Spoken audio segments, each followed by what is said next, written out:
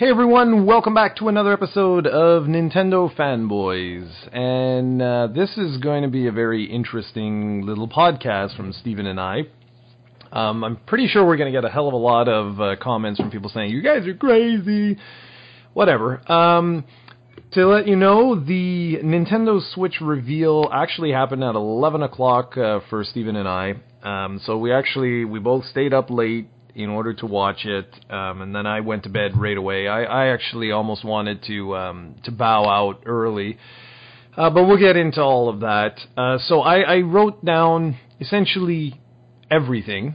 So today we're going to do things just a bit differently. Normally we do our little intro and stuff like that, but there's a lot of stuff here that I would like to talk about, and so what I'm going to do is I'm just going to high level go through some of the announcements and then just get some feedback from your perspective, Stephen, and then I'll chime in and we can go back and forth and talk about some larger themes.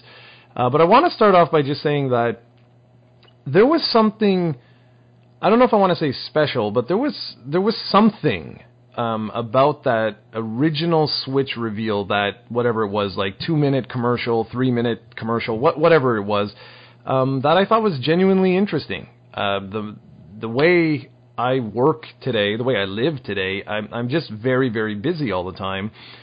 And I thought it would be really interesting to be able to, play a console game like at home on the TV and whatever, and then, if Serena was here and wanted to watch TV or do something, I could just, take it out and have the true console experience, sort of like what I did with the gamepad, which is why I liked the Wii U. I thought that was really, really interesting.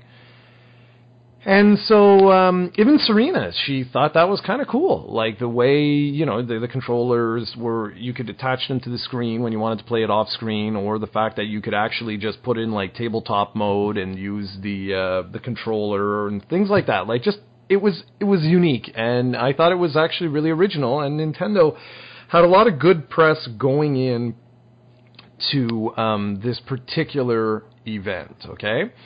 And if those of you didn't watch it, which I'm positive you watched it, like I'm sure everybody has seen it by now, but it was hosted in Japan and it was live streamed all over the world with the most enthusiastic translators I've ever heard in my life. That's a lot of sarcasm there, just FYI. And right away, I think like within the first 10 minutes, Steven and I were texting each other, and I was just like, oh my gosh, like, what the hell? This is brutal. And it was brutal because it just wasn't natural. Like, it came off as just very, very drabby. Like, it was just, I don't want to say boring. It wasn't boring per se, but it was just, that's not what you want to do for revealing like all the details of your new console. I honestly think Iwata was right with his Nintendo Directs.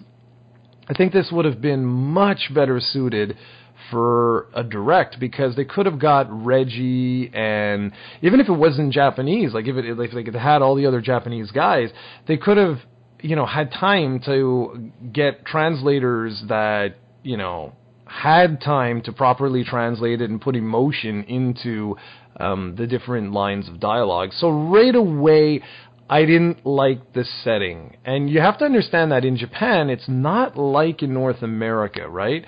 So like their press conferences are very quiet. They're very subdued. They'll announce, okay, we're going to announce the Nintendo Switch, and it's going to be, $299 US dollars. That's $399 Canadian, and it's coming out on March 3rd. And you could hear a pin drop. And that's not bad. That's totally understandable. Whereas in North America or Europe, you'd hear clapping, you'd hear something. So it was a weird sort of setting I found right away. What about that information? So let's start. First off, let's start about the setting. What did you think of the actual venue that they used? Do you agree that it should have been done something more like a Direct? I think the problem is that they should not have done the presentation in front of a Japanese audience, simply because I don't mind the crowd. I think it's a bit stupid when crowds react. The problem is the presentation itself that was very Japanese, very goofy, very nonsense. Like a presentation like that would have never been made for a North American audience, I believe. At least not the Nintendo of 2017, because they did do some foolish stuff in the past at E3s.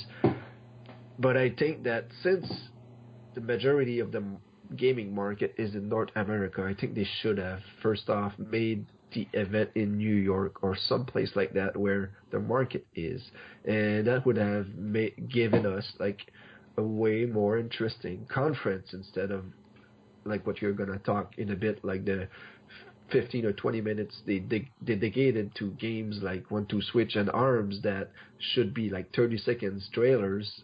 Like that stuff would not have passed here.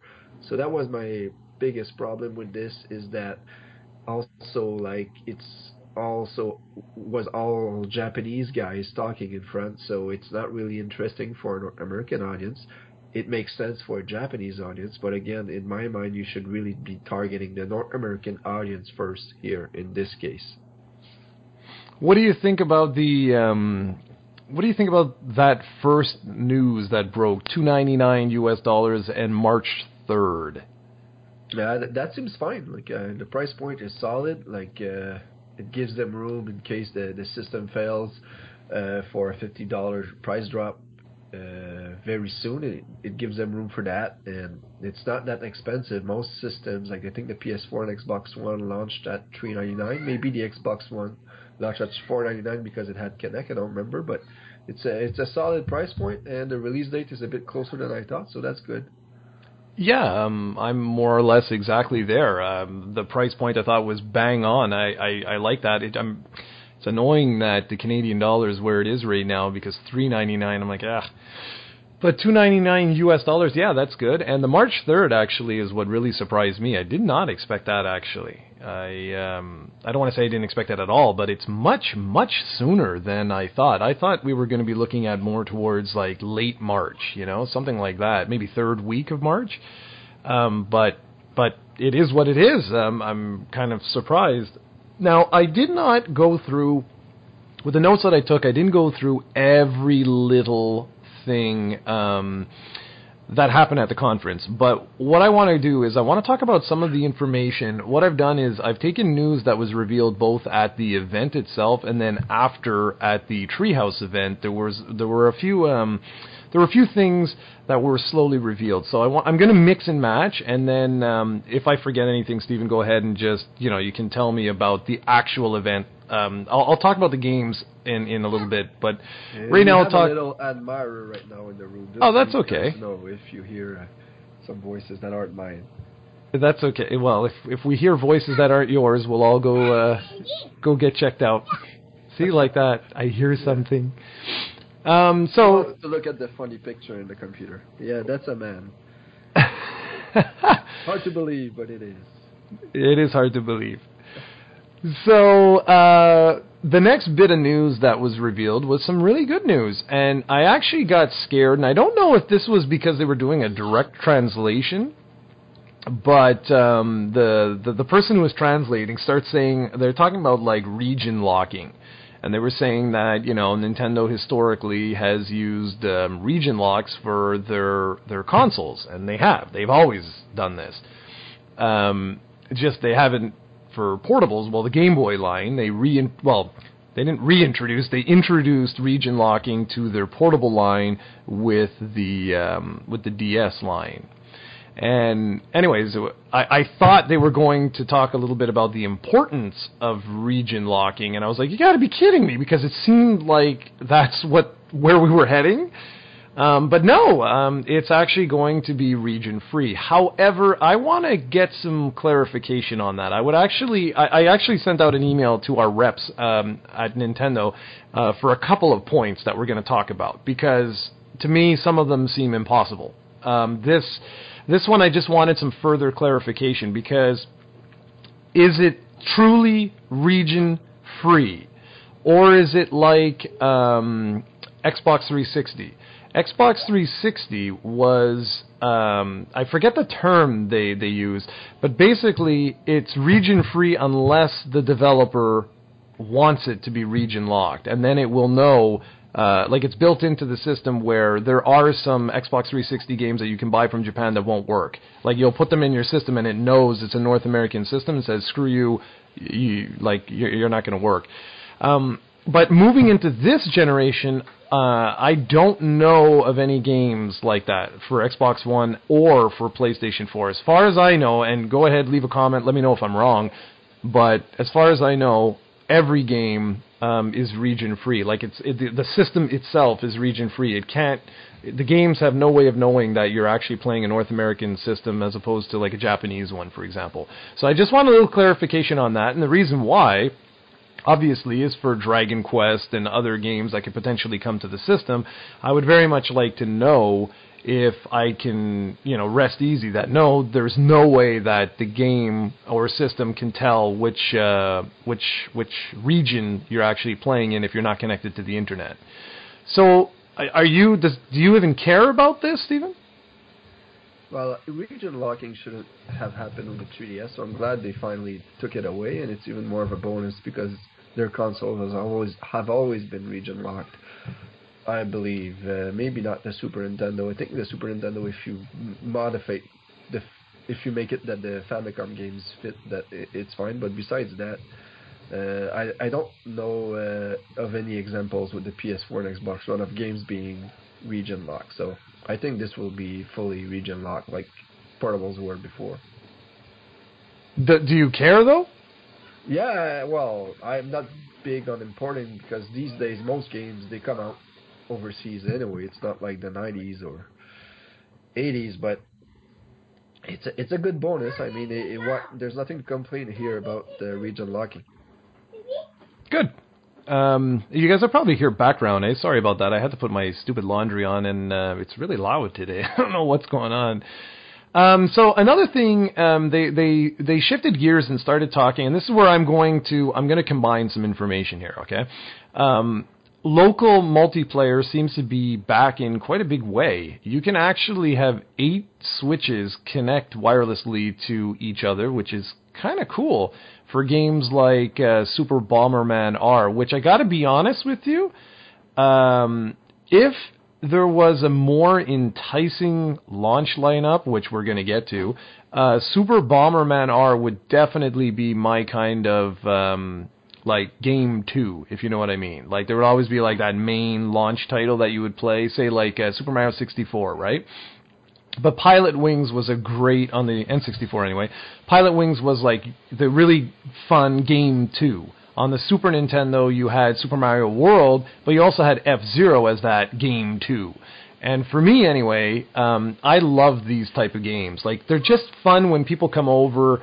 You just, you grab out an extra set of what are they called? The Joy-Con controllers, which we'll get to more of that in a bit, about some of the pricing on that stuff.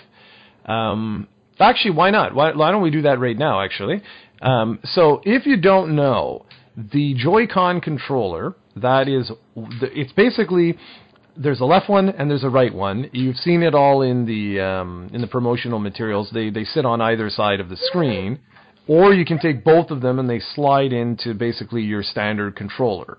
All right, you can buy a Pro controller, which goes for, now, Stephen, do you have the prices handy? That's the one thing I forgot to write down. I know the Canadian prices. I think the Joy-Con are $100 if you want one, and $60 if you want two, I believe. If you want the other way around, yeah. Yeah, the other way around. And the Pro controller, I believe, is the Pro controller, I believe, is $70. Okay, well there you go. Canadian. Yeah, it's somewhere in that ballpark. Okay, guys, that's a lot of money, and that's a ridiculous amount of money. I'm sorry for some of it. I don't understand. $100 for the controller? Like, what the hell? That was really, I was taken aback by that. I really was. That's a lot of money for 2 tiny little controllers. I was really really surprised by that, because a game like Super Bomberman you can play in tabletop mode. Now again, I want to make sure everybody is on board here. So the Switch can be played in its dock and it'll display on the television. Or you can play it as a portable just anywhere. You can go to another country and play it. Or you can play it in tabletop mode, which basically, it has a little kickstand. You can stand it up and then use your controller so that you're essentially playing it on a tiny little TV. The TV just so happens to be the actual Switch portable system, whatever the hell it is, the screen area. They call it the console, actually. Okay. The console, then. Yeah. So you can just play it on the console itself, okay? So that's kind of neat. But the one thing that kind of annoys me, for a game like Bomberman, you really use the D-pad. It's the way it is. And games like Ultra Street Fighter 2, you need a D-pad. You really can't play that with an analog stick. Well, I guess you could, but it would be really cumbersome to do so. So the only way to get a D-pad with this particular system is to go and buy the Pro Controller, which I'm not sure. You said 70 Canadian. I thought it was 70 US. No, I for think that. I said 70 and then 80 Canadian, but I think you're right. It's 80 Canadian. Yeah, I think so. That's a lot of money. Because I think right now a PlayStation. Well, let me check. Just curious to see comparison's sake. How much is a PS4 controller? Okay, so they're $60 Canadian. So that's $20 more expensive than your competitors, and you could need two of those. So that kind of, I'm like, my goodness. Because, like I say, the Joy-Con controllers don't actually come with a D-pad anymore. So by default, your standard... This is the first time Nintendo's ever done this, and it's kind of surprising considering they're the ones that created the D-pad. So it's kind of weird. But it's going to be neat to see all the different options you have available. Like they said that 8 Switches can actually be played together, but can you have around one console... Can you actually have 8 Joy-Con controllers? Do you know what I mean?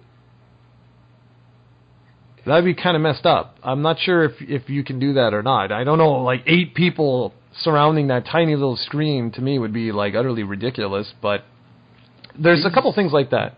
These prices are just out.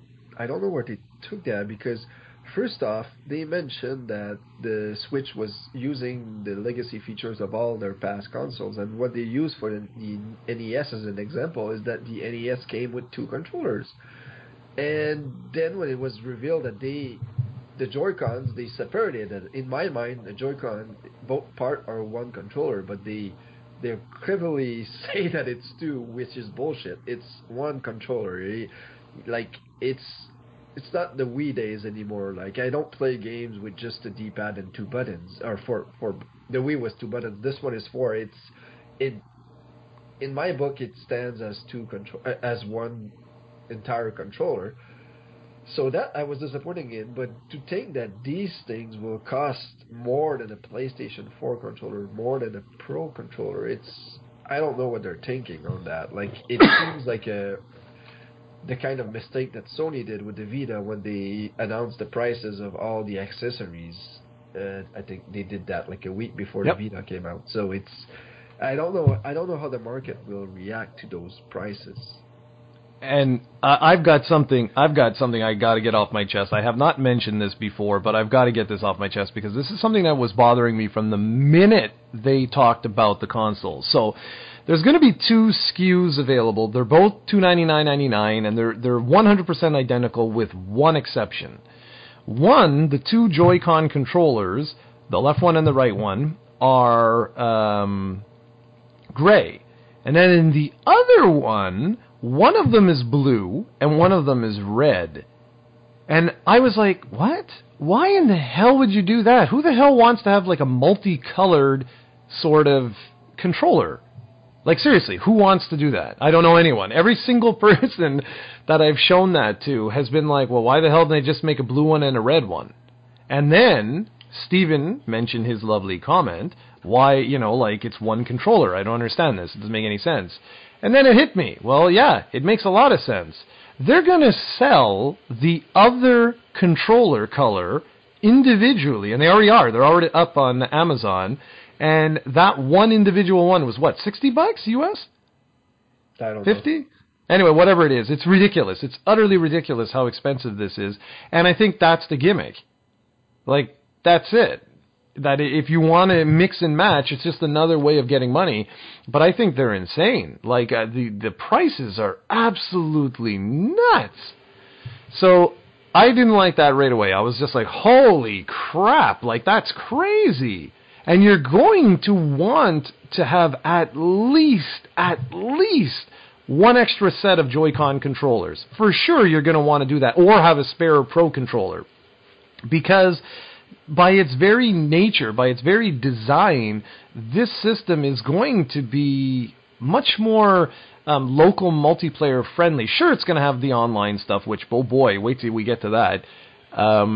But it's going to be kind of unique, you know? You could be somewhere where you don't have access to the cradle, and you could just put the screen out, and you have your friend beside you, and you have like a quick game of Puyo Puyo or something like that. And it would be fun. Like, that actually would be genuinely fun to do, something like that. And it would be great if you could just use the Joy-Con controllers, because they're so tiny. It would be great to just bring that over to someone's house. But damn, man, the prices are going to make this so prohibitive. So the other thing that we got a little bit of information of how some of the system works, okay, some of the features and things like that. So this wasn't at the reveal, this was the day after. So we know that there's 32 gigabytes of onboard storage, and you can use SDXC or SDHD cards to expand that memory. Now, to give you an idea, that's great that it's not proprietary. Thumbs up for that. I'm still utterly shocked that it only comes with 32 gigs. I think the smallest iPhone you can buy today is either 16 or 32 gigs. And it jumps up, you know, significantly more from there. I'm very surprised by that they didn't have like 128, you know, like as a bare minimum, or hell, even 64. I'm very, very, very, very surprised that you only had 32 gigs. And because of the nature of the machine, you don't really attach like an external hard drive like you did with the Wii U. My Wii U, I have a terabyte external drive that sits right beside it for that very reason that I thought, because wasn't the Wii U only 32 as well? Yep. Yeah, okay, so perfect. Because I was trying to think, why the hell did I get this terabyte drive, but it was for that.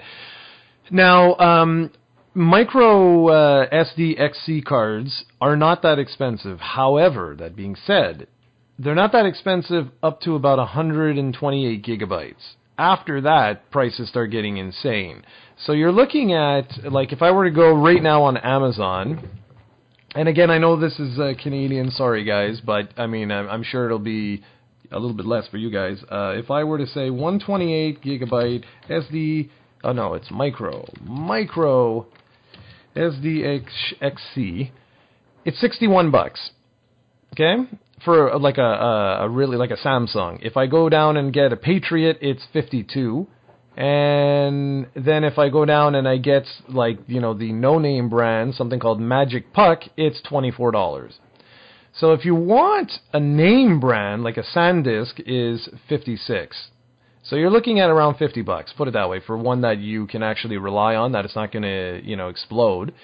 Games so far anyway have ranged from the like 4 to 5 gigabytes for some of the smaller games to up to like 40 something gigabytes for like Zelda. So you're really gonna have to expand that memory if you want to go the digital download route. And you're gonna have a series of memory cards. So before I move on, what do you think of that? Yeah, my issues are something that we probably will talk a bit more in details later. The problem is that I think Nintendo really needs, and so far it doesn't seem like they're going for that. And another problem with that is that most third-party games today on the PS4, they are not below 32 gigs. So, and this is 7, 8 games physically with you all the time. It's much more convenient to have them installed on your system. Like I have with my 3DS, you can play like a dozen different titles on the plane or something. So like I know most Nintendo games are under 32 gigs, but like a game like Skyrim, I don't know how much gigs those are. It's probably not as much because that's a previous generation title, but like if they want the Call of Duties and all that, which they don't seem to want, which is another thing we'll talk about later. Like this is not going to cut it in terms of memory, and you'll have to upgrade. Like the PS4 and Xbox One, they both came out with a 500 gig system. There's nothing lower than that, and that fills up pretty fast. So you're gonna have to delete games, which is not a big problem because can always download them later, and you probably don't play a game you bought 4 years ago anymore anyway. So, but it's still 32 gigs is not competitive. Yeah, that was the thing, my man. Like that's what really did it to me was I'm like 32 gigs today. I mean, well, I forgot to do something here. I wanted to just see if I go to Apple right now. It's just because it's easier. It doesn't really matter which phone. Let's say I want to buy the iPhone 7. What is the smallest damn phone you can buy? Let's see. I want jet black. Are you freaking kidding me? Are you serious? What? So the iPhone 7 only... Nah, man, that's impossible. No. Hold on. That's not possible. Because they say the iPhone 7 starts at $899. Okay? What if I put here rose gold? There we go. That's got to be a... Okay, yeah. So the smallest one is 32 gigabytes for your phone. Your phone. You cannot get smaller than 32.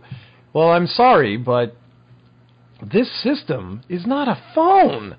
You know what I mean? It's going to get, like you say, it's going to get some really massive games. I forget, I don't want to lie to you guys. I want to make sure. What was the Breath of the Wild download size?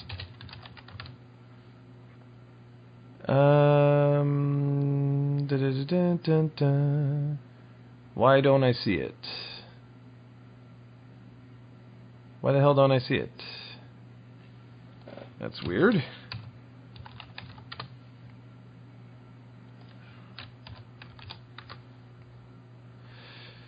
Okay, so here we go. Breath of the Wild is 13.4 gigabytes. There you go. So I was way off. Good thing I looked at it. So 13.4 gigabytes, which is basically almost 40% of your space. I find that I don't know, I just find it really, really baffling. I don't want to stay on this topic forever, but I'm just so surprised that they did this. Like, I'm shocked. Anyway, okay, so besides that, if you are planning on picking up one of these systems, I'm telling you right now, go buy one card. Even if you're going to buy the physical copies of your games, I would still highly recommend going and picking up a card as soon as you can, at least 128 gigabytes, because of what Steven said. All the patches and DLC and stuff like that, that isn't going to save to your game cards, That's going to save to your memory stick. So I would highly recommend going and picking one of those up. So the other thing that we learned was the fact that when the system is docked, it will output up to 1080p. That doesn't mean that every game is going to be 1080p, but it also confirms what we had thought, which I'm fine with, is that it won't be displaying 4K resolution.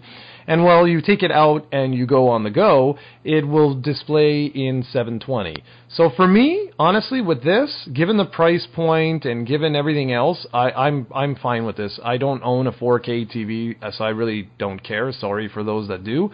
I don't have anything else to say for that. Yeah, me neither.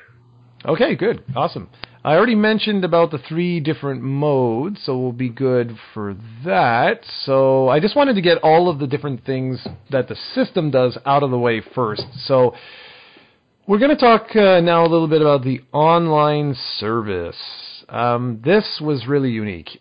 So they said that the online service will eventually be a paid service sometime this fall. It will launch in this fall.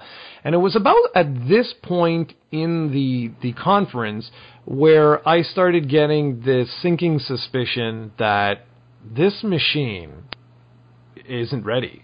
Like, it clearly was not in development for as long as I had originally thought, and in some of the discussions that the two of us have had, where, you know, like, I was under the impression that they knew the Wii U was in trouble, like, by January of last year. Like, they knew they were in trouble, and so that they had fast forward any of their next gen plans. But that does not appear to be the case at all. This clearly, to me, I mean, feel free to argue with me, or debate or whatever, but to me, it's clear that this is a 2018 machine, maybe even 2019, that they did speed it up, but that this clearly was supposed to have come out at some point in late 2018, or something like that, maybe with their original plans, because their online service will launch in fall. And I'll put this out there. I say maybe. I will be shocked if it actually arrives in time for fall. At launch, there's going to be a trial version, which will be free. And what that will allow you to do is it will allow you to play games with other players online. But what you need to know is that there's no built-in, and this was confirmed now, there's no built-in functionality for Steven and I to play Mario Kart 8 with one another and talk to each other. There's no native functionality built into the system at launch. That will arrive in the fall, supposedly. So then the question is, well, wait a second. They have online games. Well, if they have online games, how the hell do you play with one another? Well, that's a very good question. And the answer to it is something that I thought was a part-time solution, at least. But apparently, no. Reggie is saying that this is the way they want to move forward. And I need someone to really explain this. So the way this is going to work is you are going to take your smartphone and you are going to download an application on your smartphone that will allow you to invite other players to your games. And then you will talk to said player via your phone. Let that sink in. And every single media outlet pretty much in the world went, what? And has asked for further clarification, and I've done the same. Because I refuse to believe that in 2017, the system itself, like, I will be able to go and buy a system, and it will not natively allow me to invite other players to my games or use some sort of headset or microphone or something natively to speak with the players that I'm playing with. My PlayStation 2 allowed me to do that game by game. I mean, it wasn't like with what Microsoft introduced with Xbox Live and stuff like that. But do you have any idea how old SOCOM is, man? SOCOM is friggin' ancient, and it allowed you to do that. I'm lost. I am totally lost. It was like, when we heard that, we were texting each other like, what? And we were like, no, that's not possible. So, go ahead and talk. My fear with this is, since this is a portable, when I talk to you and I'm on the bus or whatever, is this gonna, like, really hurt my data plan? Like, I know the app is free, but if we're gonna talk, we're gonna need either Wi-Fi or 3G. We're gonna need some kind of connection. So this will not be easy on my data plan, I imagine. So this is not really. This sucks. Like, but then again, when I say this, I realize that you'll need Wi-Fi no matter what to play the game online. So that's not an issue now that I think about it. I don't think this will have a 3G option anyway, the system, and I don't really think, like the Vita showed, and I think the PSP had one too, it's not really something that works with console gaming. So I just answered my own question there, which was what I wanted. The problem is I can't wait to see how much they charge for this. because I don't understand why we need to pay to play online when they don't offer what the competition does. Because I know you're gonna talk about this. Like PlayStation Plus and Xbox Gold, I believe, gives you free games every month, and it also gives you achievements and trophies and lots of other features like voice chat and being able to connect with people, which this won't offer unless you count the app. And maybe that, like, most people have a smartphone by now, so maybe if the app is good, maybe that won't matter as much. But still, like, just the fact that PlayStation Plus offers so much for your dollar. And when you look at the Joy-Con controllers, and well, that it seems that Nintendo's overcharging for everything now. So will they do the same with this? It kind of points to yes, they will. Signs point to yes, they will right now. So I'm curious to see what happens. And I know you want to talk about the free games that Nintendo will offer. Yeah, I actually want to talk one more thing though that I want to just mention with this that you mentioned. Look, I'm okay having, like going through a smartphone. I'm okay. I'm an adult, right? Nintendo makes family-friendly games. Whether or not their audience skews to the younger crowd is debatable, all right? It is. But they themselves, on their friggin' website, they describe themselves as a family-friendly game. So let's say your son is 5 years old, okay? And he wants to play something. I would hope, as a parent, you're not buying your son a smartphone type of thing at 5, but you might be one of those, you crazy lunatic.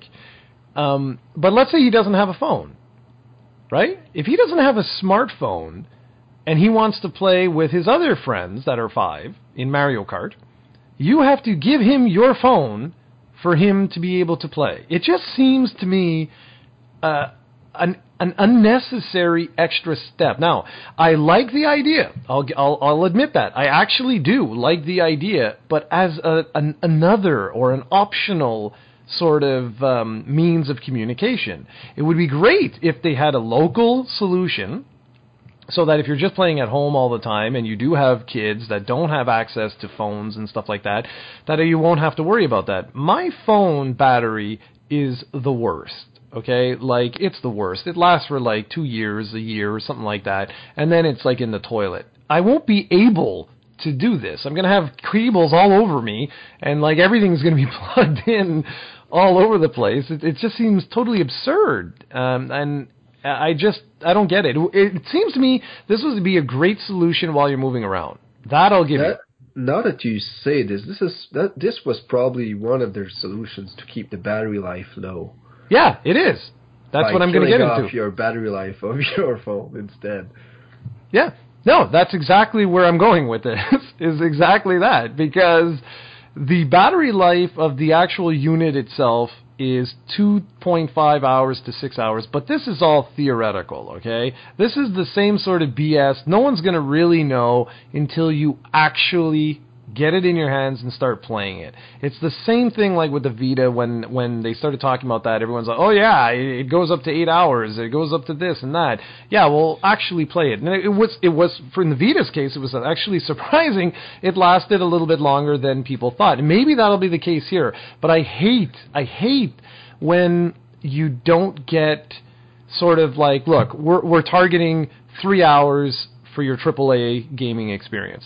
Because 2.5 to 6, come on, man, that's double. You're doubling the battery life. That's a load of BS. I'm sorry. It doesn't make sense. Okay, yeah, if I'm playing an NES game, it'll last 6 hours. Good stuff. But if I'm playing Zelda, it's going to last 2.5? Is that the case? So that'll be interesting to see, and that was what I was trying to get to. You ruined my surprise, but that's what I was basically trying to get to, was that I think one of the main reasons why they completely removed a local application is just to save all the battery life they possibly could. It's why the display is in 720p, but given the size, it's not going to matter. Really, that won't matter. And I guess they figured, well, everybody has a cell phone, and there you go. But if you do have children, this could get really annoying because it's an extra step. And for people like me, I won't be using voice chat on this machine. Like, I just won't, because there's no way. Instead, what I'll end up doing is, like, unless it really doesn't take up too much battery life of my phone, otherwise I'll just end up just Skyping with Steven like we used to do. So, now, I want to keep going with the online stuff. So, they said that it's going to be paid. Okay, great. That's cool. Steven already mentioned, what are you paying for, though? And that seems to be the big question on everyone's mind. No trophy system or anything like that was mentioned. Now, whether or not it will have one of those type of things, we don't know. They didn't talk anything about it. The only thing they said is that there will be an incentive program, and that incentive program genuinely sounded pretty damn cool. And that is that you'll be able to download a retro game, like an NES game or a SNES game, but with one slight...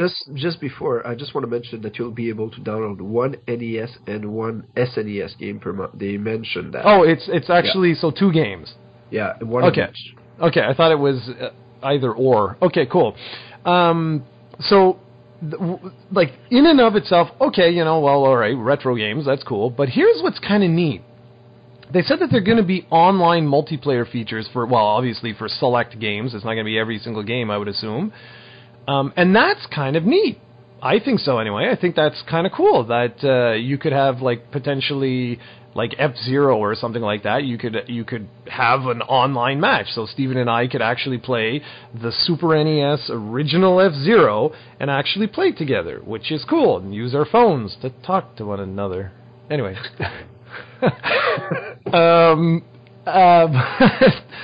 But then... I don't know what happened. I honestly don't know who mentioned this, but it turns out that you only have it for a limited time. Now, there's conflicting reports here, because some reports are saying that you'll only have it for the month that it's offered, and then others are saying that it's for a certain duration after you download it. So, like, for example, if I were to download F-Zero. Let's say F-Zero was the free game for, March won't, let's say December, okay? But if I downloaded it December 30th, I might have it until January 30th or something like that. Whatever the case may be, you only have it for a limited amount of time. Then after that duration, you have to buy the game if you want to continue to play it. Now that's in stark contrast to what's available on the PlayStation Plus program and Xbox Live with Gold, I think is the actual thing they call it, or whatever. Yeah, you're right. The thing is, this is still good. You're still getting free games. It's like a free rental, and most of the times you have plenty of enough time to beat the game. The thing is, when you compare this to your competition, it sucks, because your competition, like with me, with my PlayStation Plus thing, what I do is I actually just every month I go in my PlayStation 4 and I click add to my library. And that's it. Most of these games I'll never even play, but I have the option to. And a perfect example arrived earlier, at the end of last year, when I was at my buddy's, and he was showing me a game called Broken Age. And he was like, man, this game is awesome. And I'm like, wow, this is. And he's like, it's on sale for $3, so you should buy it. So I went home, and I went to buy it, and I realized I already owned that game. I just never downloaded it. So that was cool. Like, I had Broken Age that I could now play. So stuff like this, like free rentals, like I said, you'll have plenty of time to beat them, but it's just that the competition already offers a superior service than that. So exactly, this is something that I think Nintendo will eventually realize and will change. I think it will. But for now, it's inferior to the competition. Yeah, and I think it's also something that we also have to be mindful of is, what if they do say, okay guys, it's $20 a year. I doubt very much, considering the price of their controllers, that they're going to do that. But, I mean, we don't know yet, So for this, I'm going to cut them a little slack. But it still seems, at least to me, it seems half-baked. It seems like, you're not looking at what your competition is doing. And continually saying that we don't compete with these people doesn't make sense. You have Skyrim. You are competing with them. Like, I'm sorry, but that's just the way it is. The minute you have games that are on a different, platform, a competing platform, well, then yes, you're competing. You still have an automobile, like you're still in that same exact market. So the other thing I want to mention, I don't know if you're getting through that, is the Virtual Console, will it be ready day one? Because the Wii U, it wasn't. And by the time you'd expect that it should be ready day one with a huge library of games already available. Not all of them, because if you put all of them at once, you're not going to have as many sales as if you release a select few every week and you highlight them. But it seems like we might get another system launch without a Virtual Console right away, which is clearly stupid. Yeah, we are. For sure we are. Absolutely, for sure. This machine was not meant to go on sale now. And I have proof of this, and I will show you the proof of this. When I was compiling the list, okay, of all the games and stuff, you have to be very careful with console launches, all right? People will tell you a lot of bullshit, and they will tell you a lot of truth. But they never tell you which is which, of course. So, for example, like with Vita, when Vita came out, they're like, there's 800 million games in development and stuff, and I'm sure there are. But you don't actually know that, and that's the truth. They don't know that. They have no idea how many games are truly in development. If you're an honest company, you'll say, like what Nintendo said, there's like over 50 games that are in development right now. That's okay, fine. But what's fascinating, and yes, we're early year. I mean, everyone has to understand that E3 is still here for this year. You have all your different trade shows. You still have all your Nintendo Directs and stuff like that. But they officially, Nintendo of America, lists 25 games as potentially releasing in 2017. 25 games, potentially.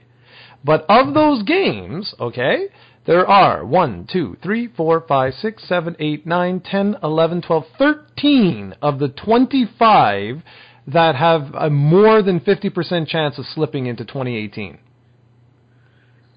That's crazy, man. That's 12 games where Is that first-party titles? Or no. That includes third party. That includes third party. Very weak list. Well, to me, that's my proof. I don't need any more proof than that this machine was not it was never intended to get released in 2017. There's just no way. Nintendo hasn't done this since the N64. I was just shocked. And it's all on their press site. You can go, any one of you can join their press site. It's no longer a secret. And they have all the games and all the ones that are tentative. The ones that are tentative officially are 1, 2, 3, 4, 5, 6, 7, 8, 9. Okay. But then Super Mario Odyssey is holiday. Bull, that's 10.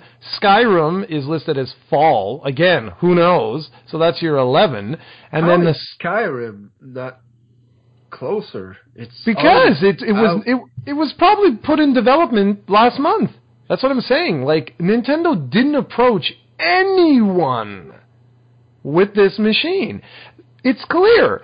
Last Christmas, Zelda should have come out on Wii U. I'm sorry, but it should have. It's done. The game is finished. It should have been released this holiday, 2016, as the big Wii U title. They should have had a couple of other games, probably stuff like Splatoon 2, and a couple others would have come out on Wii U throughout this year, and even Mario most likely would have been out. It would have been either the holiday release of 2017 or into 2018, and then in 2018 they would have had the Switch would have been their holiday platform. And I mean, anyone, you guys go ahead, disagree all you want. It's just, I've never seen this before. The machine is not ready. It's as simple as that. It's just not ready. So, the first games that they talk about... I just want to continue with that thought a bit, because we did the podcast, like, a year or a year and a half earlier called the Nintendo NX will fail, and one of those reasons I said was third-party support. And when we talked about that, never did I imagine that third-party support would be as bad as it is. They flew the EA guy to Tokyo or wherever that presentation was, to announce FIFA was coming to the Switch. Like, FIFA is a game that you absolutely need on your console if you want to have success. But FIFA is the only EA game that was announced, unless I'm mistaken. Nope. So you're not getting your Maddens, you're not getting your NHLs, you're not getting your golf games, you're not getting any other EA franchise that exists. You're only getting FIFA. So if you're a sports fan, you're not going to bother with the Switch. You're going to get a PS4 or an Xbox One because all the sports games are on that, no questions asked, and they arrive on day one. The Wii U, when it launched, I believe it had a FIFA title and a Madden title. And of course, Madden and FIFA, I think, only had one installment. Maybe FIFA had two, but that's it. And then they never showed up. EA abandoned the console. I don't feel confident that EA will not do the same with the Switch. It appears that they're only releasing a FIFA just maybe because they're contractually obligated to or something like that. The same thing with Skyrim. Like Bethesda, like when you heard them, like it didn't seem like honest. It didn't seem like what he was saying was like he really believed in what he was saying. Like every system that ever launched, whether it's the Xbox One, the PS4, the 64, the Wii U, you always have at the conference third parties saying how excited they are to work with the new console. They always say that. It's bullshit. They have to say that. They're not gonna go out there and say like, yeah, it's interesting. We'll make some games for it. See how it goes. They never say that. So I would pay them to say that. Yeah, and it seems like developers were more interested in the Wii U than they are in the Switch right now. And I think the Wii U really burned them, and Nintendo's gonna have to fight to get their love and approval back, but it doesn't seem like they're fighting much right now. Okay, let's keep going then. Like with that topic, another further proof in the pudding, man. The number one third party to Nintendo has been Ubisoft. I don't think anyone could argue that. They have been through thick and thin with Nintendo. I mean, what was it? Zombie U. Highly creative game. By the way, if you've played that on Wii U, haven't you not, Stephen? Yeah, but you know me, it's way too scary for me. Very, like an amazing game. I mean, really, one of the best launch titles for the Wii U, if not the best launch title for the Wii U. It's just a fantastic game. Scary as hell. Now, what happened here? Okay, if you look at Ubisoft today with Nintendo, they're burnt, man. Like, they're fed up. They don't have faith in the company at all anymore. And PR be damned. Listen to what they have coming. Just Dance 2017. A lot of effort went in there. Rayman Legends Definitive Edition. Okay, Rayman Legends came out, what, 2-3 years ago now? Maybe even more than that. Probably 3-4 years ago. It's a Wii U. It was a Wii U, almost a Wii U launch title. It came out a bit after because they wanted to make it multi-platform. So when the Xbox One launched in 2013, right? Or 2014? Oh, anyway, God, I don't even remember. But whatever, It came out just a bit after the Xbox One and PS4 because it got another release. I'm just looking to see, what was the other one? Steep, I think is what it's called. It's their, where is it? Yeah, Steep. That one's one of the ones that it's up in the air. It's 2017 release date, but who knows? Okay. So this is the company that basically was your best friend. You know, like, they went all in, man, with the Wii. They came up with a whole bunch of different titles. They really wanted to be creative with the Wii U. And they gave you Just Dance, Rayman, and a skiing game. To me, I think this is the worst position Nintendo has ever been in with a new console. I don't care that they have 500 different developers that are quote-unquote making games for the system. It sure as hell doesn't look like it. And another example is Mass Effect Andromeda. That's coming out like the end of March. That's a huge game. The Wii U launched with Mass Effect 3, and of course Mass Effect 3 was like a year or two old at that point, but it came out with Mass Effect 3. And another reason why I said that the NX was going to fail is because it doesn't have the same power as the competition. I don't think Mass Effect Andromeda can run on the Switch, so that's another reason. You're not going to get all those big games there, so why invest in the Switch? Only invest in the Switch if you like Nintendo games. And then you look at the Wii U, and it sold less than the Vita, so clearly people don't care to invest in the system for only one company. Yeah, absolutely. And I honestly think you're right. And we have some evidence of this, okay? It was revealed that Skyrim is not based on the Skyrim HD remaster that just hit. Did it finally come to PS4? I know it came to Xbox One. Yeah, it did. Earlier last year, yeah. So I went, excuse me? When I read that, I was like, wait a second. Like, you mean to tell me that this version is based on the last gen version? And the answer was yes. So I put another communique asking for further clarification on that, because I was like, that's not possible. Like, it's not possible that Skyrim is going to be based on the Xbox 360 and PS3 versions and not the HD remasters. If that's the case, what the F? But then finding out that Dragon Quest Heroes 1 and 2 is the same thing. It's based off the PS3 build and not the PS4 builds of the game. I don't know, man. Like, I don't have any way. How do you sugarcoat this? Like... And again, the biggest, it seems like the biggest partner Nintendo has right now is Square Enix, because they're releasing Dragon Quest Heroes 1 and 2 and I Am Setsuna as launch titles in Japan. I'm not sure if they're launch title here. And they're also working on Dragon Quest 10 and Dragon Quest 11, plus another title that looks kind of neat. I don't remember the name. Yeah, it's a weird one. Like that, those are fine. But you don't get your Kingdom Hearts, you don't get Final Fantasy 15, you don't get the big games that are big in North America. Dragon Quest is huge in Japan, not so much here. And like I said, the biggest video game market in the world is here. You need to concentrate here. They're not doing that. Yep. And this will all go back, because now we're going to jump into the games. This will all go back to why I think a local direct would have been the better option, or at least to have 3 separate conferences, one for Europe, one for North America, and one for Japan. But they didn't.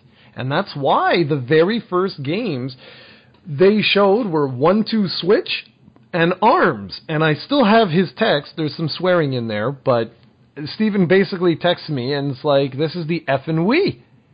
And I couldn't believe it. Every 2 seconds they were like, let's switch to this. And I wrote something to him as like, well, they basically switched all the goodwill they had to, this is a disaster. Like, I couldn't believe it. The fact that they showed 1-2 Switch first... I was like, I'm lost. I'm like, this company truly is incapable of catering to what the market wants. I mean, 1-2 Switch is clearly a Japanese game. Like, Japanese people might enjoy that. Like, maybe. Like, I don't know why they had to show that off for like an hour, it seemed. Like, I could, especially they had this big set with 2 actors, and it looked like ridiculous when they started playing. You see that. This is something I can do myself with a timer on my hand and give it to somebody else. I don't need a $300 console to do this, and this is something that I can play for like 5 minutes and never want to play again. It doesn't seem like fun. And the reason I say this is their Wii again, because this seems like a packed-in Wii Sports. But it's not even packed in. No, it's not. This is a launch title. Like, what is going on here? What? Exactly. That's Like- the killer app, man. That's Yep. that's what's gonna make me pre-order a Switch. Wait, I By gotta the tell way- you the price. I By have the to tell way, you the price. You're- I checked yesterday 2 different sites in Canada, EB Games and Best Buy, and I could have pre-ordered a Switch. So You should have. What's wrong with you? and I did not, and I don't plan to. Like I said to you, You're a and monster. I know you'll have a Switch day one. You don't admit it, but you'll have one. But like I have a Wii U, and the only game I want that's coming out for the Switch is Zelda. And they made another mistake, in my opinion. Well, it's debatable, but when you look back at Twilight Princess came out on the Wii and 2 weeks later on the GameCube. So at that time, that's why I bought a Wii day one, because I wanted Twilight Princess. Now Zelda is coming out on the Wii U the same day, so why would I invest in a Switch? And then again, like I told you, like you said that the Wii U had one, so why invest in a Switch? And I told you that nobody has a Wii U, so for some people it will be awesome. Yeah, And I agree. Quickly, and I know we'll talk about this later, but I almost swear, the freaking Zelda trailer, best trailer I've ever seen in my life. Amazing. Freaking amazing. I saw like Zelda crying in Link's arms. Like, this is gonna be an epic game. Like this, there's voice acting, man, I can't wait for this game. Like when this launch, dude, I'm launch there, 3, man. I'm taking like a week off work. And by a week off, I mean a day off work, because I'm not like I don't have that luxury. But man, this is gonna be amazing. And I'm gonna play this on my Wii U, and I don't care if you judge me for that. I will judge you. No, of course not. It makes me upset though, man. It really does, because of everything that I've just said. Right? I'm annoyed. It's like, let it be. You know, like let the Wii U have that awesome game. And I know, but it doesn't make sense though. I know. don't agree with you. I know. To launch a huge AAA game like that on a dead console when you can get some momentum, and like the Switch will sell out, obviously, like especially if the rumors are true that they only want to sell 2 million units in a year, it's gonna sell out everywhere. So like, but I get that. But then I look at it that you're squandering the momentum because the machine isn't ready. It doesn't even have a freaking online network. Yeah, the machine is clearly rushed. Like, they never wanted the Wii U to only last like 4 years, obviously, and debatably 3, because last year the Wii U got Star Fox Zero, man. That's what they got. Yeah. So like, it was like an ugly year for Wii U owners last year. So that's why we didn't get the Switch this holiday season, because imagine if they would have launched this holiday season, like, oh God, all would have gotten was 1-2 Switch. Yeah, they would have launched with one game. That's it. Like, that's why they have to launch it in March. But even then, like, if you're gonna launch in March, like, might as well wait. But whatever. Like, I'm not an expert. Maybe the Switch will be like even bigger than the Wii. Maybe they know what they're doing, and I don't think so. I don't think so. Did you see what 1-2 Switch is, by the way? I guess maybe I missed I missed the potential. I don't know. No, it's not. It's not about potential. It's the 1-2 Switch has no graphics. It's not a game. It's you put it in between. How dare you? You put it in between you, okay? But you don't look at the screen for anything. It's not that. You use the screen to check your results. Yeah, the thing is that he was saying that you look your opponent in the eye and you predict his movement and all that. Yeah. Crap. It's like, come on. No. Listen. So you put the screen in between the two of you, okay? But you're not looking at the screen because the games are all stuff where it's one-on-one and you make quick motions against each other. Then you look at the screen to see, oh, okay, who had the faster time and things like that. But wait. So this, clearly, like, what kind of development cycle did this have? Like 3 weeks? They're selling it on Amazon.ca for $64.99. I'll get one for me and one for you too. Thanks, man. We'll love it. I just couldn't believe this. I was like, what? Online and look at each other via Skype. That's right. Oh, God. Because you have the better internet connection than you. That's right. Damn it. So anyway, so that was the first thing. I mean, that's your first impression. Your very first impression. Talk about ARMS. That's what you're going to do, right? Next. Yeah. Yeah.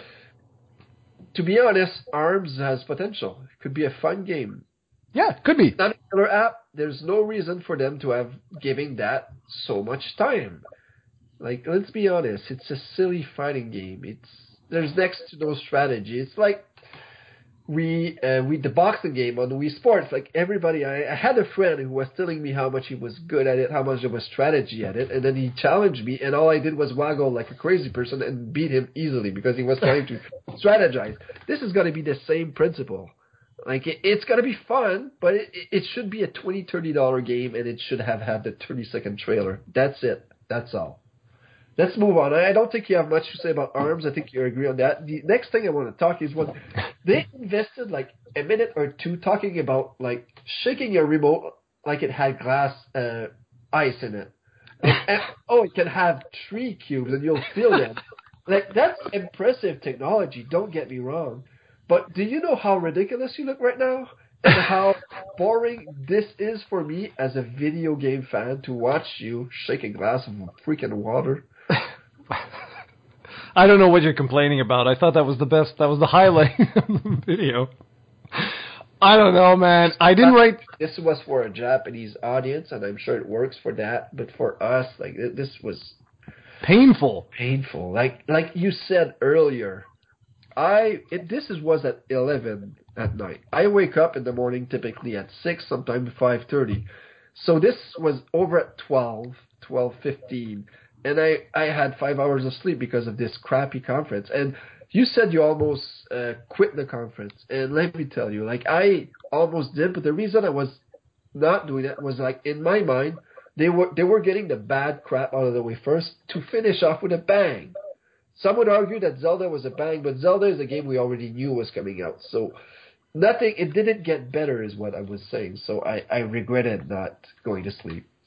No, me too. Absolutely, me too. Like, look, there were other games that were shown, and I don't want to go. The main thing, what I want to tell you about is when they showed off Super Mario Odyssey.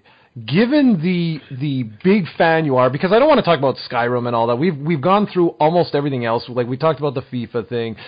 We can talk. I mean, they showed Xenoblade 2. And they showed a couple of games like that look good, you know, like you mentioned already with Square Enix. The other one, the title is unbelievable.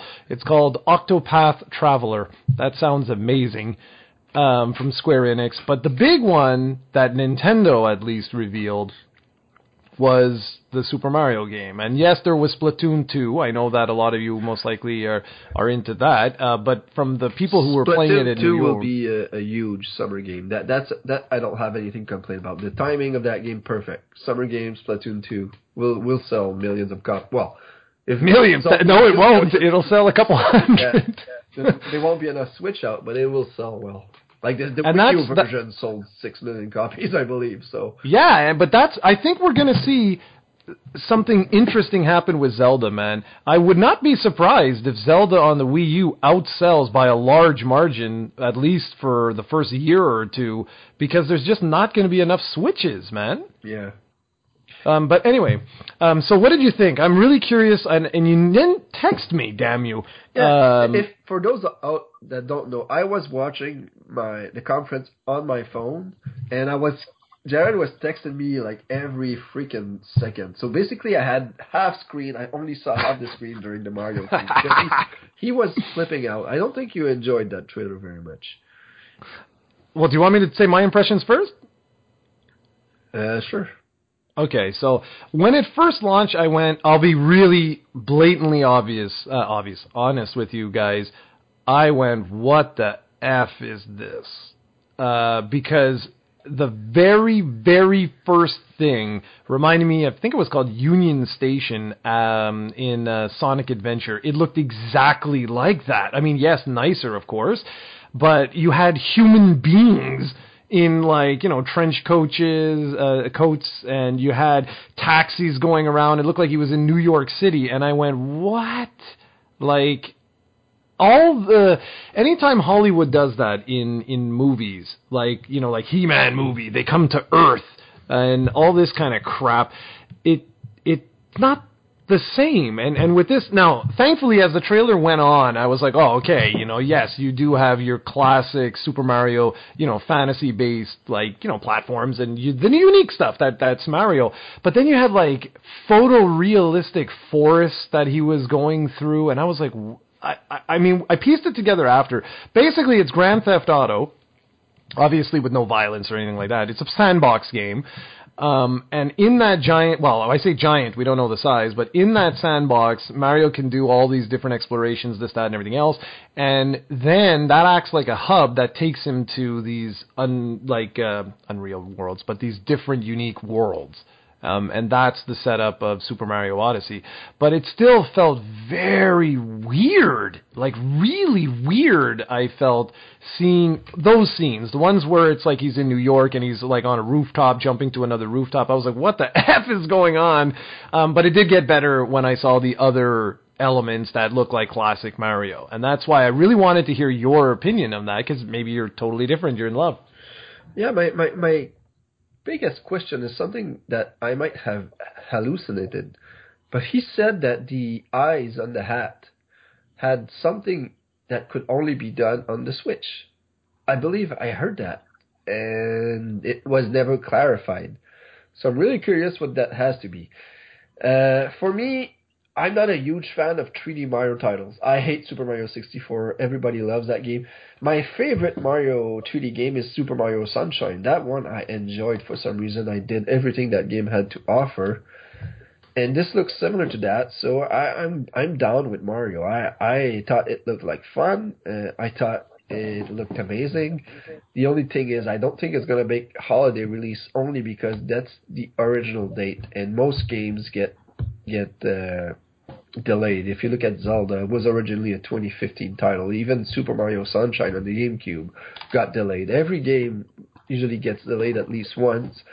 And I know they really need to have this as a holiday title, but I have a feeling they won't be able to deliver for that. But the game looks fine. The only thing is that the jumping on the hat thing is cool, but I hope they don't remove the double jump, because if they do, that's just pointless. So it's just going to be, here, you can throw your hat and jump on the hat instead of double jumping. So I don't know what that really adds to gameplay. But the game looks fine. Really curious to hear more about it. And that was pretty much that. Like, in terms of things, I want to run down. So when the conference was over, I went to bed. I mean, we can talk a little bit about Zelda, but I want to go through the actual dates and stuff. So this is all based on Nintendo of America, okay? It's not necessarily from the conference. So March 3rd, that's day one. There's The Legend of Zelda Breath of the Wild, 1-2 Switch, Just Dance 2017, Rayman Legends Definitive Edition, Skylanders Imaginators, and Super Bomberman R. So basically you have 3 new games. Then March 2017, there's something called, I think it's Sniper Clips or Snipper Clips.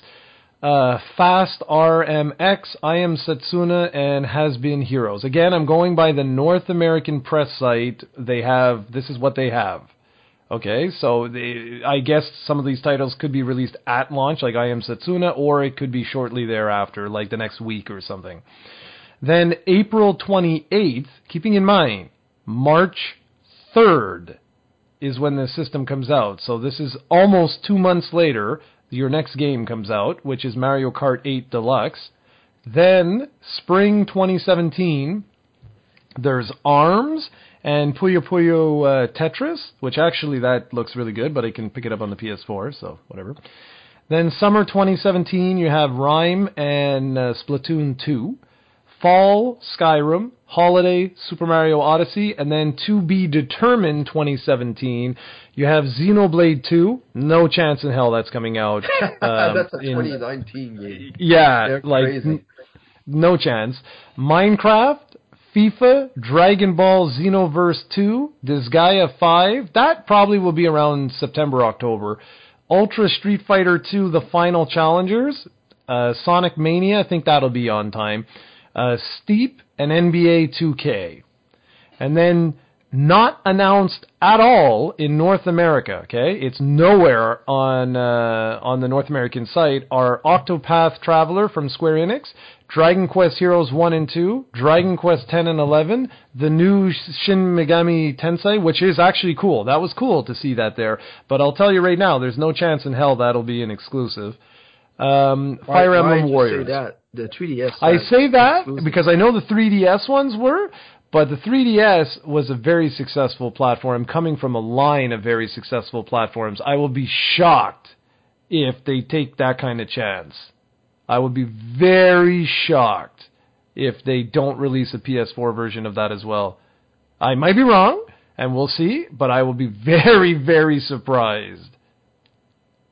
So, that's it. So those games, none of the ones I just mentioned. FIFA in there, is it? Yeah, I did. Yeah, sure I did. Yeah, FIFA's tentative 2017. Okay.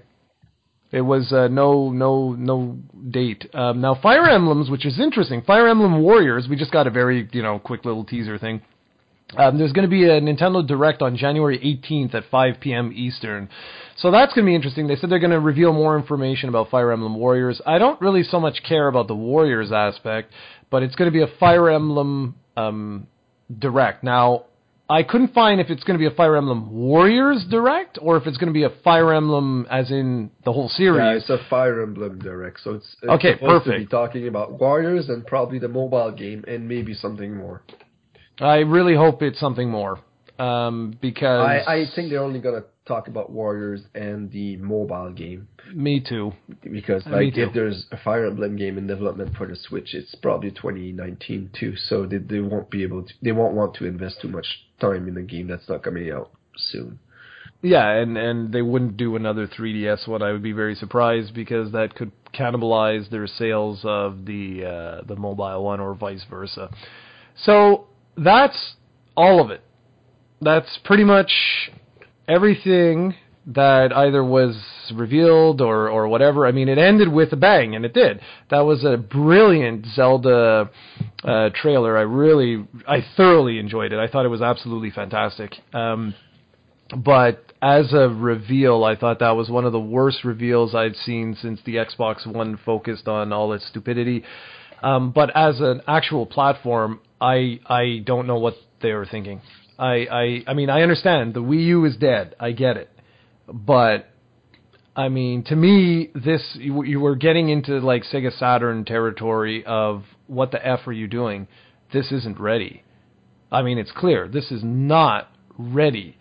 The number one thing that people complained about with the Wii U was that it was taking too long for titles to arrive after, you would go like weeks without a new release and stuff like that. And March 3rd to April 28th, like, that's 2 months. You know what I mean? I don't get it. It's like this will be the worst drought ever seen in any console, I think, ever, from launch. So if you buy this, if you manage to get your hands on a Switch on March 3rd, I really hope you like Zelda. That's all I can say. All right, my final thoughts on the Switch thing is that I called this. I called this during the last Fanboys, and I told you and everybody else that Nintendo was emphasizing, whatever the word I'm trying to say, that this is a console. And they said that again like 4 or 5 times during the conference. Even Colin was surprised by that, but they were already saying that during their previous thing. So I'm telling you, at E3 this year, or maybe E3 next year, they're gonna announce the next 3DS. They will. Yeah. Oh, no, absolutely. I mean, it's evident. And that's the only thing about me that I'm glad to, because I want another 3DS. So, again, I don't think if it's smart for the company, but for me, good news. Yeah, I mean, for sure, because you can tell just by the amount of games that are currently in development, they're a gargantuan studio. There would be way more games here if they pulled the 3DS development side into this, which clearly they didn't do. So, yeah. So that's pretty much it. That's all I got for this. I guess we'll just move to our blast from the past, and then we'll call it a day. And oh boy, I'm going to have a lot of footage I'm going to get after this. It's going to be glorious. All right, so it's my turn for the blast from the past. And this is a game that I'm a fan of, and I know quite a few people now, thanks to like the Gaming Historian and a few other YouTube channels. I know that more and more people now are getting into this particular game. The problem is that people can't really get into it too much because it sells for well over $1,000 on eBay, like well over $1,000. And that game is Little Samson. I would ask if you've played it, but chances are no. I did not. Yeah. I promise I will stop doing this very soon with games that like you can't really play. Because unfortunately this one, as far as I know, this was never released on any virtual consoles or anything like that, but it was a really, really unique Taito game, and like all of their Taito stuff, or however they pronounce their name, on the NES, at least I think it was them, it's ridiculously expensive. Like, I don't know if those guys like just made like 10 copies of all their games, but much like Bubble Bobble and just a wide assortment of other games that they released, they're just so friggin' hard to find. But Little Samson was really unique because it was one of the most stunning NES games ever made. It's actually graphically one of the nicest 8-bit titles ever. And in terms of gameplay and controls, it's one of the tightest, most responsive video games ever made for the NES. It feels almost like you're playing a Super NES game, but on the NES, which was unbelievably rare. It's like if you go and you play Super Mario World and go and play Super Mario Brothers 3, there's slight differences, obviously, in the mechanics, but there's also controls. Like, it doesn't feel exactly the same. If you play The Legend of Zelda, for example, well, that one's really, really different because you went from 4 directions to 8 directions. But I don't know if I'm making myself clear. It's when you play a Super Nintendo game, there's a certain feeling. Dragon Quest, Final Fantasy, just moving your characters around feels slightly different, just a little tighter, a little more refined. Little Samson was one of those games that actually had that same feeling, and it was so unbelievably rare, even for late games in the NES library, to have that particular feeling. What was unique with this game is it's an action platformer very similar to Mega Man. But what was cool is that you could switch between 4 different playable characters. You could level them up as you progress so they got more health. Each one of them had their own strengths and weaknesses as you'd go through the particular levels, and you could swap your characters. Each character could do something different. So like there was like a Gollum type character that would be the only one that could walk on spikes, for example. Then you'd have like this little mouse that could crawl up and go through different areas that others can't traverse, and so on and so forth. It was a very challenging game, but it was a very fun game, like fair game too, I was meant to say. And that's that. It's just such a shame that no one can play this game. I would have been awesome. I was thinking of this. I actually finally got my hands on an NES Classic Edition, and I looked through, the titles. I had forgotten by now which titles were actually available on the platform, and I was like, that would be really cool. Like Gargoyle's Quest, this one would have been really, really cool to have available on the an NES Classic type of thing, because no one has played these games, and it's really sad. And they go for like a friggin' mint today. So that's pretty much it. That's my blast from the past for this week, and that's that. So you want to close this out? Give some final thoughts on everything?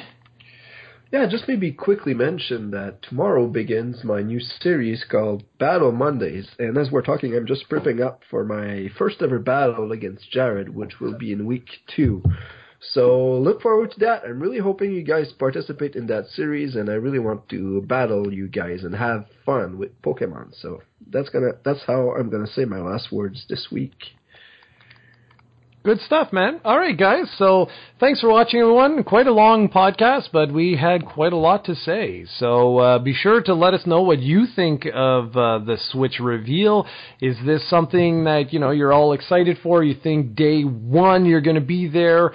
If you do share some of our concerns, do you think Nintendo can right the wrongs that they've done, or is this doomsday and Steven's predictions right, that this is going to fail worse than the Wii U did?